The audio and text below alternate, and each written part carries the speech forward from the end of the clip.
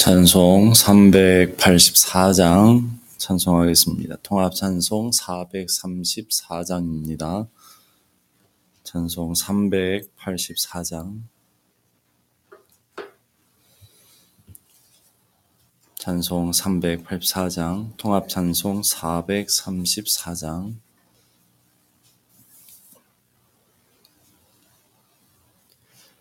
나의 갈 길 다가도록 예수 인도하시니 내 주 안에 있는 긍휼 어찌 의심하리요. 믿음으로 사는 자는 하늘 위로 받겠네. 무슨 일을 만나든지 만사 형통하리라. 무슨 일을 만나든지 만사 형통하리라. 나의 갈 길 다가도록 예수 인도하시니 어려운 일 당한 때도 족한 은혜 주시네. 나는 심히 고단하고 영혼 매우 가라나 나의 앞에 반석에서 샘물 나게 하시네. 나의 앞에 반석에서 샘물 나게 하시네.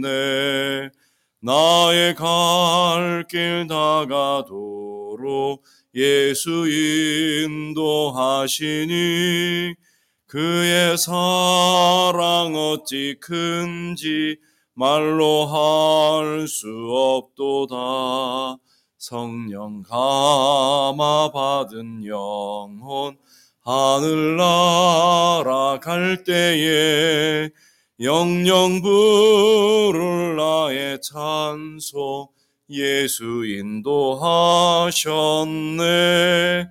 영영 부를 나의 찬송 예수 인도하셨네.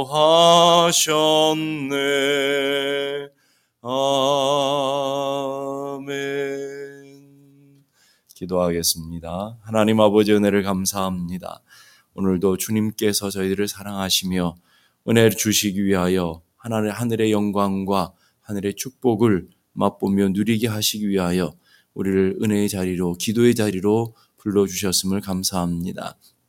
매 순간 주의 은혜 없이는 살아갈 수 없음을 깨닫게 하시며 주의 날개 그늘 아래 숨어 하나님이 주시는 은혜와 하나님이 주시는 평강과 하나님의 보호 아래 살아가는 저희 모두가 되게 하여 주옵소서. 내가 산을 향하여 눈을 들리라. 나의 도움이 어디서 올꼬? 나의 도움이 천지를 지으신 여호와에게서로다. 고백하며 주님 앞에 나가게 하시며 오늘도 주님만 바라보며 주님만 의지할 때 하늘의 영광과 하늘의 축복과 하늘의 은혜를 누리는 저희 모두가 되게 하여 주옵소서. 우리의 간절한 기대와 소망이 주 앞에 연락되게 하시며 오늘도 하나님 한 분만 바라보며 하나님 한 분만 기뻐하며 주님과 동행하는 복된 한 날이 되게 하여 주옵소서. 존귀하신 예수 그리스도 이름으로 기도드리옵나이다. 아멘. 마가복음 3장 13절에서 19절까지의 말씀을 보겠습니다. 마가복음 3장 13절에서 19절까지의 말씀, 제가 한 절, 여러분이 한 절, 한 절씩 교독하겠습니다. 마가복음 3장 13절에서 19절까지의 말씀. 13절입니다. 또 산에 오르사 자기가 원하는 자들을 부르시니 나아온지라. 이에 12를 세우셨으니 이는 자기와 함께 있게 하시고 또 보내사 전도도 하며 귀신을 내쫓는 권능도 가지게 하려 하심이로라. 이 12를 세우셨으니 시몬에게는 베드로란 이름을 더하셨고 또 세베대의 아들 야고보와 야고보의 형제 요한이니 이 둘에게는 보아너게 곧 우레의 아들이란 이름을 더하셨으며 또 안드레와 빌립과 바돌로메와 마테와 도마와 알페오의 아들 야고보와 및 다데오와 가나안인 시몬이며 다 같이 또 가룟 유다니 이는 예수를 판 자더라. 아멘. 예수님께서 12제자를 부르셨습니다. 12제자를 먼저 선택하시고 부르신 이유가 뭐라고 그랬습니까? 첫째는 예수님과 함께 있게 하기 위해서 불렀다 하는 얘기를 했어요. 14절 보세요. 이는 자기와 함께 있게 하시고, 함께 있다라는 말은 단순히 공간적인 자리에 함께 있는 것도 중요하지만 교제하기 위해서 하나님의 은혜를 함께 나누며 하나님의 영광을 바라보고 하나님 주신 비전을 품고 이런 다 영적인 교제 안에 거하게 하기 위해서 예수님께서 12제자를 부르셨다 하는 얘기를 했고요. 그리고 예수님께서 그렇게 은혜 주시고 함께 교제하신 후에 두 번째로 복음을 전하기 위해서, 복음 전한다라는 것은 내가 지금 받고 있는 이 은혜, 내가 갖고 있는 이 축복을 함께 나누는 생명 나누는 일이라 여러분들이 보시면 됩니다. 그러니까 내가 은혜를 받았어요. 내가 축복을 누려요. 내가 생명을 갖고 있습니다. 이게 너무 행복하고 너무 좋으니까 나 혼자 누릴 수 있는 것이 아니라 이것을 함께 나누는 삶의 자리로 나가도록 예수님이 제자들을 부르셨다 하는 얘기를 했고요. 그리고 세 번째 중요한 것은 귀신을 내쫓는 권능도 가지게 하려 하십니다. 어떻게 주님이 주시는 사역, 복음 증거하며 그리고 생명을 나누는 삶을 살아갈 수 있을까? 사람의 힘으로 불가능하기 때문에 하나님께서 제자들을 세상으로 보내시면서 부르신 하나님께서 세상으로 제자들을 보내시면서 권능을 주시더라는 거예요. 권능을 주시고 보내시더라. 그냥 세상 한복판에 내어 던져버리시는 것이 아니라 하나님의 갖고 계신 그 권능을 제자들에게 주시면서 세상으로 보내시고 계시더라는 거예요. 죽은 자를 살리며 병든 자를 치유하며 그리고 상하고 마음이 연약한 자들을 일으키는 그 권능을 하나님께서 제자들에게 주셨다라는 거예요. 마태복음 10장 1절 보니까 마태복음 10장에는 예수님이 제자들을 파송하는, 제자들을 세상으로 보내시는 제자 파송 설교가 있는 장면입니다. 1절이 이렇게 시작합니다. 더러운 귀신을 쫓아내며 모든 병과 모든 약한 것을 고치는 권능을 주셨다. 예수님이 제자들을 보내시면서 그냥 세상으로 보내시는 것이 아니라 귀신의 권능을 쫓아내 결박시키며 모든 병과 약한 것들을 고치는 권능을 부여하시면서 제자들을 세상으로 보내셨다라는 것을 기억해야 됩니다. 오늘 우리도 마찬가지죠. 하나님께서 여러분을 택하시고 여러분을 지명하여 부르셨어요. 뭐 하려고요? 여러분과 함께 하기 위해서, 여러분과 영적인 깊은 하늘의 영광과 은혜를 함께 나누기 위해서 여러분을 부르셨어요. 그렇기 때문에 여러분이 하나님의 부름받은 사람들이 가장 소중한 것은 뭐냐면 하나님과 함께하는 예배가 중요한 거예요. 그 예배에서 은혜를 경험하고 예배에서 하늘의 영광을 맛보며 예배에서 하늘이 우리에게 주시는, 하나님이 우리에게 주시는 영적인 말씀을, 세미한 음성을 듣고 여러분이 무장해야 되는 거죠. 하나님의 은혜로 충만케 되어져야 돼요. 그리고 그 여러분이 누리는 그 생명과 은혜를 나누기 위해서 하나님 주시는 복음의 통로가 되어지고 은혜의 통로가 되기 위해서 하나님께서 여러분을 세상으로 보내시는 거예요. 그래서 제자들을 먼저 부르시고 예수님이 하신 것은 말씀을 가르치시고 훈련시키시고 무장시키셨어요. 그리고 세상으로 파송합니다. 하나님이 그냥 우리를 쓰시는 것이 아니라 우리를 쓸 수 있도록 우리를 연약한 우리들을 부르셔서 능력을 주시고 권능을 주시고 힘을 주시고 은사를 주셔서 우리가 그것을 감당하도록 하고 계시더라. 마태복음 28장 18절에도 예수님이 제자들을 세상으로 파송하는 장면이 나오잖아요. 예수께서 나와 일러 가라사대 하늘과 땅의 모든 권세를 내게 주셨다. 그 하늘의 권세, 땅의 권세를 다 예수님이 갖고 계시다는 말이에요. 그 권세를 누구에게 위임하셨느냐면 이 땅의 교회들에게, 이 땅의 성도들에게 위임하셨다라는 거예요. 그러니까 오늘 이 땅의 교회는 하나님의 권능을 부여받은 공동체이고요. 이 땅의 성도들은 하나님의 권세를 위임받은 하나님의 백성들이라는 것을 기억해야 될 줄 압니다. 근데 오늘 우리는 이 땅에 살아가면서 굉장히 무력하다고요. 굉장히 무능하다고요. 왜 그럴까요? 하나님의 권능을 우리가 받지 못하고 있기 때문에, 그리고 또한 그 권능을 받았다라는 것을 기억하지 못하기 때문에 우리는 미약한 삶을 살아갈 수밖에 없는 것이죠. 그러면서 그 권능이 누구에게 임하는지, 그 권세를 누구에게 주시는지, 어떻게 주시는지 사도행전 1장 8절에 이렇게 얘기해요. 오직 성령이 너희에게 임하시면 너희가 그 하나님이 주시려고자 하는 그 권세, 권능을 너희들이 받게 되어지고 내 증인이 될 것이다. 그러니까 하나님이 그냥 세상으로 우리를 보내시는, 증인으로 보내시는 것이 아니라 먼저 우리를 부르셔서 은혜 주시고 교제하며 하나님의 충만한 것을 경험하고 또 하늘에 권능을 주셔서 세상으로 우리를 보내시고 거기서 하나님의 복음의 증인으로 하나님의 복음을 나누는 자들로 살아가게 하고 계시더라는 거예요. 그래서 우리는 질그릇같이 연약하지만 내게 성령이 임하시면 하나님의 권능으로 우리가 무장되어지고요. 그 권능을 따라 우리는 세상을 변화시키며 세상에 능력 있는 삶을 살아갈 수 있다라는 거예요. 그래서 내게 능력 주시는 자 안에서 내가 모든 것을 할 수 있는 거예요. 내게 능력 주시는 성령 안에서 우리는 모든 것을 할 수 있는 것입니다. 모든 것이라는 것은 우리가 할 수 있는 모든 것뿐만 아니라 부에 처할 수도 있고 가난에 처할 수도 있는 능력. 사도 바울이 어떤 처지에 있어도 모든 것을 믿음으로 감당할 수 있었던 능력, 그 모든 것들을 이겨낼 수 있는 능력, 그 능력이 예수 안에 있다라는 거예요. 에베소 4장 12절 보니까 이는 성도를 온전케 하며 봉사일을 하게 하며 그리스도의 몸을 세우게 하려 하십니다. 자, 그러면 하나님이 여러분들에게 권능을 주시고 은혜를 주시고 물질을 주시고 건강을 주신 이유에 대해서 얘기하고 있어요. 그건 뭐냐면 그 건강이 목적이 아니에요. 여러분이 은사가 목적이 아니라고요. 우리가 갖고 있는 권능이 목적이 아니라고요. 뭐 하라고요? 그것 가지고 성도를 온전케 하며 봉사를 하며 그리스도의 몸, 이 몸된 교회를 세워가며 죽어가는 영혼들을 건져내서 하나님의 교회에 세워가는 역할을 감당하라고 은사를 주셨어요. 능력 주시고 권능 주셨어요. 그런데 많은 사람들이 은사를 사모하고 하나님 주신 복을 사모하고 하나님의 능력을 사모하는데 목적을 잃어버렸어요. 그냥 받는 데 목적이에요. 그냥 누리는 데 목적이에요. 그게 아니고 하나님 나라를 위해서 하나님의 영광을 위해서 주어진 것이라는 것을 기억하셔야 돼요. 여러분이 하나님의 은사를 받고 하나님의 주신 복을 누리며 건강을 누리고 있는데 그 목적을 잃어버리면 직무유기예요.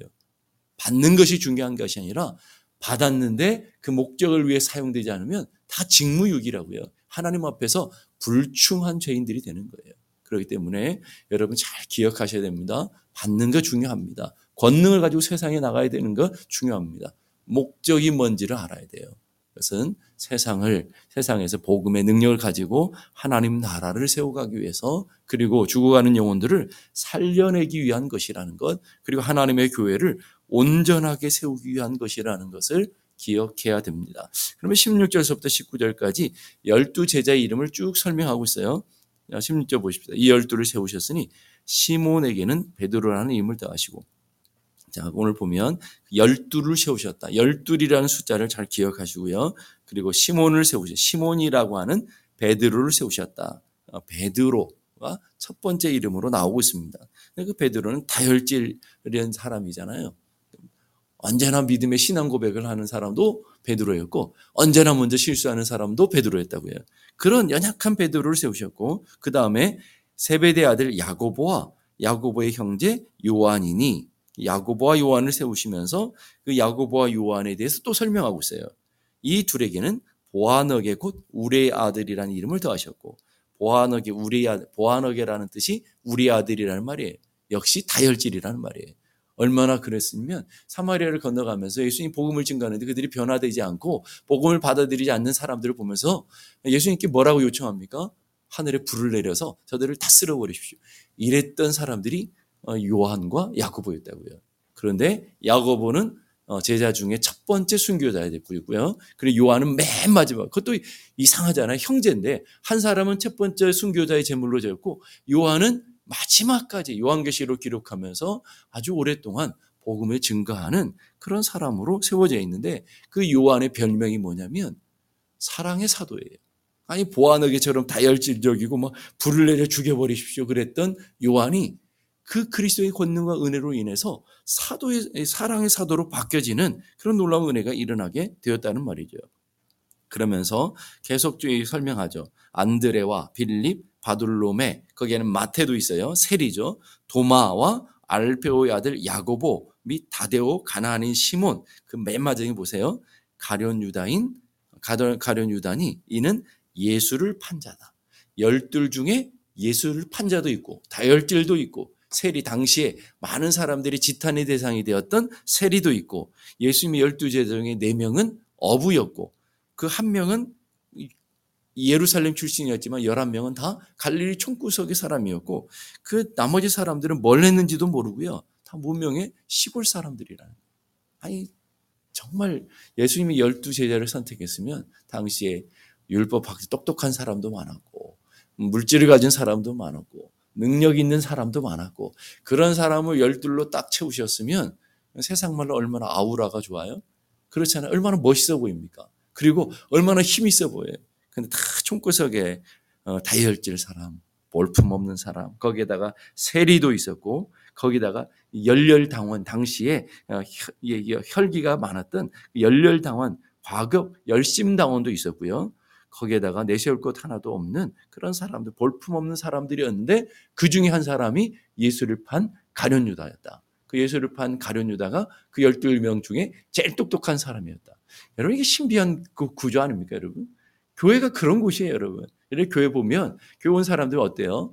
능력 있는 사람, 똑똑한 사람, 잘난 사람, 세상에서 잘 나가는 이런 사람 보면 교회가 참 폼 있어 보이지 않아요? 그래서 어떤 사람 그러시더라고요. 교회 가봤더니 다 찌질한 사람들만 모여있고 가난하고 벌품없고, 그러니까 왜 내가 거기 교회 가야 되냐, 이런 분도 봤거든요, 제가. 아니, 하나님이 좀 교회를 좀 채우시려면 좀 돈 좀 많은 사람들, 또 아틀란타에서 좀 잘 나가는 사람들, 그런 사람을 딱 모아가지고 샘물장로 교회로 딱 묶어놨으면 얼마나 폼이 있어 보여요. 연약하고 벌품없고 배우지도 못하고 나이도 들고 그런 사람들 다 모아놓고 뭘 하자는 거예요? 하나님 나라를 세우려고 하신다라는 말이에요. 오늘 12제자의 모습이나 이 땅의 교회들의 모습이나 다 동일하단 말이에요. 뭐 때문에요? 우리의 능력으로 교회가 세워지는 게 아니라는 것을 보여주기 위해서. 하나님 나라는 인간의 힘과 인간의 지혜와 인간의 능력으로 세워지는 것이 아니라는 거예요. 하나님 나라의 원리는 다 보면 그래요. 여러분, 12제자만 그렇습니까? 여러분, 사사기 보면 사사들을 세우시는 건 보세요. 사사들을 보세요. 다 하나같이 연약하고 볼품없고 겁쟁이들, 그리고 무능력하고 가정 백그라운드 좋지도 않고, 이런 사람을 다 채우셔서 하나님께서 그들을 세우시고 그들을 통해서 하나님의 역사를 이루어 가신다고요. 아브라함은 대단한 믿음의 사람이었다고 그러지만, 여러분, 아브라함 어때요? 아주 찌질한 사람 아니었습니까? 아내를 2번씩이나 팔아먹는 아주 찌질이었다고요. 그리고 이삭은 아버지를 닮아 또 아내를 또 팔아먹네요. 야곱은 어때요? 거짓말하고 속이고 그런 등쳐먹는 사람이었다고요. 그런 사람들 통해서 하나님은 하나님 나라를 완성시키며 이루어가잖아요. 그들 중에 하나님 못하신 게 뭐가 있죠? 다 이루셨어요. 그게 하나님의 능력이라는 거예요. 아시스의 성자라고 불리는 프란체스코라고 하는 유명한 분이 있습니다. 그분에게 어떤 제자가 와서 물었어요. 선생님, 하나님이 선생님을 선택하시고 이토록 놀라운 기적을 펼치시는 이유가 도대체 어디 있습니까? 프란체스가 아주 고민도 하지 않고 이런 대답을 했대요. 어느 날 하나님이 이 지구상에 지구상을 이렇게 쭉 두루두루 살피셨대. 그리고 참으로 연약하고 겁도 많고 소심하고 부끄럽고 능력 없는 사람 도대체 누굴까? 두루두루 찾다가 찾았다. 그리고는 박수를 치면서 나를 선택했어. 그 말은 뭐예요? 내가 이 세상에서 가장 찌질하고 가장 겁이 많고 연약하고 소심한 그 가장 부끄러움이 많고 이런 나를 선택하시면 하나님 박수를 치시고, 바로 저 사람이야. 내가 저 사람을 통해서 나의 강함과 나의 지혜로움과 나의 놀라움을 나타낼 거야. 그것이 내가 생각할 수 있는 그분이 나를 선택한 이유일세. 이렇게 얘기했다고요. 무슨 말이에요? 왜 이 땅에 이런 연약한 사람, 부족한 사람들을 선택하셨다고요?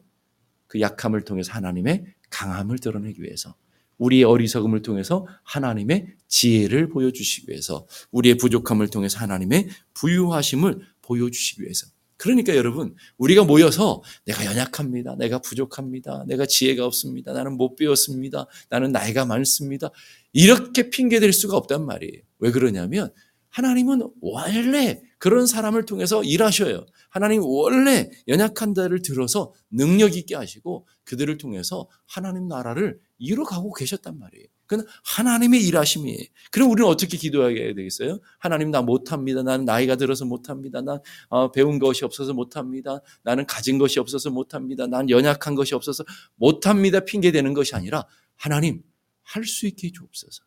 내게 능력 주시는 자 안에서 내가 모든 것을 할 수 있다고 주님이 말씀하셨기에 하나님 이 땅에 보여주시기 원합니다. 나같이 연약한 사람을 통해서도 하나님이 얼마든지 하나님의 일할 수 있음을 보여주십시오. 하나님 우리처럼 우리 가정처럼 가난하고 볼품없는 가정을 통해서도 하나님이 얼마든지 크심을 드러낼 수 있도록 하나님 일해 주십시오. 하나님 우리 자녀들을 통해서 똑똑하지 못하지만 잘난 거 없지만 우리 자녀들을 통해서도 하나님이 얼마나 위대하신지 좀 보여주십시오. 우리는 그렇게 기도하셔야 된다는 말이죠. 우리를 통해서도 하나님 우리 연약하지만 부족하지만 하나님 볼품없지만 나 같은 연약한 자를 통해서도 하나님의 크고 광대하심 하나님 위대하심이 드러날 수 있도록 역사해 주옵소서. 우리는 그렇게 기도해야 되는 거예요. 하나님 내게 지혜 주시고 하나님 내게 힘 주시고 감당할 능력 주시고 하나님 믿는 자에게 능치 못함이 없다 그러는데 하나님 오늘 내가 믿음을 가지고 하나님의 권능 하나님의 권세를 가지고 감당할 수 있도록 은혜 주십시오. 그래서 우리가 기도하는 거 아닙니까? 여러분 잘났으면 기도하겠어요? 똑똑하면 기도할 필요가 있겠습니까? 여러분의 능력으로 다 될 것 같으면 우리가 왜 기도하는 거예요? 기도할 이유가 없다고요. 연약하기 때문에 내가 부족함을 알기 때문에 매일 기도해요. 여러분은 안 그러실지 모르지만 저는 그래요. 저는 연약함을 알기 때문에 주님 저를 같은 연약한 자를 통해서 하나님의 교회가 세워지게 하시고 나의 허물과 나의 부족함들을 하나님 가려주셔서 오늘 성도들에게 하나님만 드러내는 그런 삶을 살아가게 해주십시오. 그래서 한순간이라도 기도하지 않으면 안 되는 거예요. 우리의 연약함을 알기 때문에 우리의 부족함을 내가 얼마나 실수가 많은 사람인가 알기 때문에 여러분 몰라서 그렇지 저가 까발려지면 정말 저는 불쌍하고 초라한 자가 될 거예요. 하나님이 다 숨겨주시니까 그러지. 그러니까 말이에요. 그런 연약한 자를 통해서도 하나님의 교회가 세워질 수 있다는 것 하나님 나라가 왕성하게 세워져 갈 수 있다는 것을 보여주시기 위함이라는 거예요. 그래서 하나님은요 교만한 자를 물리치시고 겸손한 자에게 상을 주시는 분이에요. 하나님은 교만한 자들을 쓰시지 않아요. 잘난 자들을 쓰시지 않는다고요. 오히려 잘난 자들을 완전히 꺾으시고 완전히 내리셔서 오직 하나님만 의지하는 믿음의 사람들로 만드셔서 사용하고 계시더라는 거예요. 하나님이 일하신 방법은 동일합니다. 여러분. 현재도 마찬가지예요.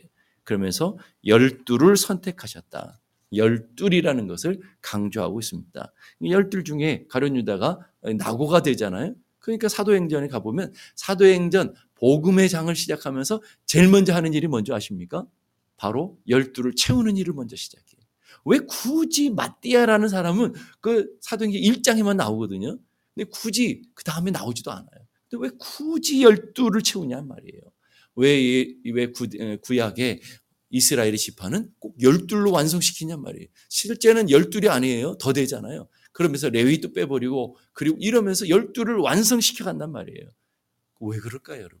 10이라는 숫자는 하나님의 백성의 숫자이기 때문에 구약의 12지파, 신약의 12제자. 그래서 여러분 하늘에 가면 24장로, 12에 12를 더하니까 24장로, 하나님의 백성의 수 14만 4천 명, 12 곱하기 12, 이 하나님의 온전한 숫자인 1000까지 곱해가지고 14만 4천 명. 이건 우연이 아니라 이 상징적인 숫자라고요. 12이라는 것은 하나님의 백성, 하나님 나라를 상징하는 숫자. 이 말은 뭐예요? 하나님 이렇게 완성시키시며 하나가 빠져도 가룟 유다가 빠져도 하나님 나라는 중단 없이 마띠아를 채우셔서 하나님의 일꾼을 채우셔서 완성시켜 가시는 모습을 그림으로 보여주는 거라고요, 여러분.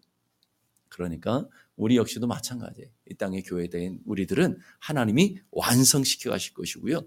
온전케 하실 거라고요. 누가 하나 빠졌다고 이 부족한 하나님 나라가 아니라 누가 하나 빠지면 하나님의 교회는 반드시 누가 채워지게 되어 있어요.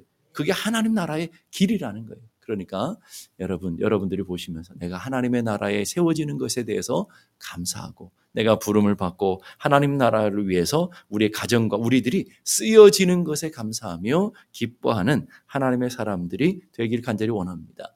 하나님 부족해서 우리를 쓰시는 것이 아니라 우리에게 복 주시기 위해서 우리에게 하늘의 영광과 하늘의 은혜를 맛보게 하기 위해서 우리를 택하시고 부르셔서 그 영광을 보여주시며 하나님 나라를 함께 걸어가자라고 우리를 초청하고 계시다라는 거예요. 그래서 여러분이 이 자리에 앉아있고 하나님의 교회에 속해 있다라는 것만 해도 여러분이 엄청난 축복이며 은혜라는 것을 기억하면서 내가 연약하기 때문에 부족하기 때문에 할 수 있는 게 없어 이게 아니라 하나님 연약한 나를 선택하신 것이 주님이시지 않습니까?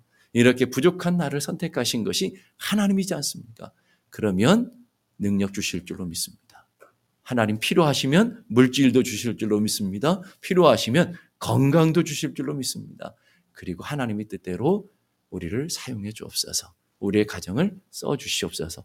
우리를 전체를 하나님 앞에 산 제물로 내어드리는 것이 중요하다라는 거예요. 그래서 저는 여러분들이 그런 믿음의 삶을 살아서 여러분 모두 하나님 나라와 영광을 위해서 온전하게 쓰임받는 하나님의 사람들이 다 되기를 주님의 이름으로 축복합니다. 기도하겠습니다. 이 시간 기도하실 때 하나님, 오늘도 우리가 하나님 앞에 선택되어지고 하나님 나라에 부름을 받은 사람으로 우리가 불려졌는데 도중에 가룟 유다처럼 탈락하는 일이 없도록 도와주시고 오직 주님만 바라보며 주님만 위해서 나아갈 때에 하늘의 영광을 맛보고 하늘의 능력을 경험할 수 있도록 은혜 허락하여 주옵소서. 그렇게 기도하시고 하나님 부르신 이가 주님이시고 선택하신 이가 주님이시기에 우리의 필요한 모든 것들을 공급하시고 붙들어 주실 줄로 믿습니다. 우리에게 건강도 주시고 능력도 주시고 복도 주시고 은혜도 주시고 은사도 주시고 권능도 주셔서 하나님의 뜻대로 사용하여 주옵소서. 내 주여 뜻대로 우리를 써 주옵소서. 하나님 우리의 가정, 우리의 기업, 우리의 자녀들 하나님의 뜻대로 사용하여 주옵소서. 그렇게 우리 함께 기도하시고 그리고 하나 더 기도하실 때 우리 교회 성도들 가운데 질병 때문에 고통당하는 이들 여러 가지 어려움 때문에 환난 가운데 있는 성도들 하나님께서 회복시키셔서 주님의 뜻대로 사용하여 주옵소서. 우리 함께 다 같이 한 목소리로 기도하겠습니다.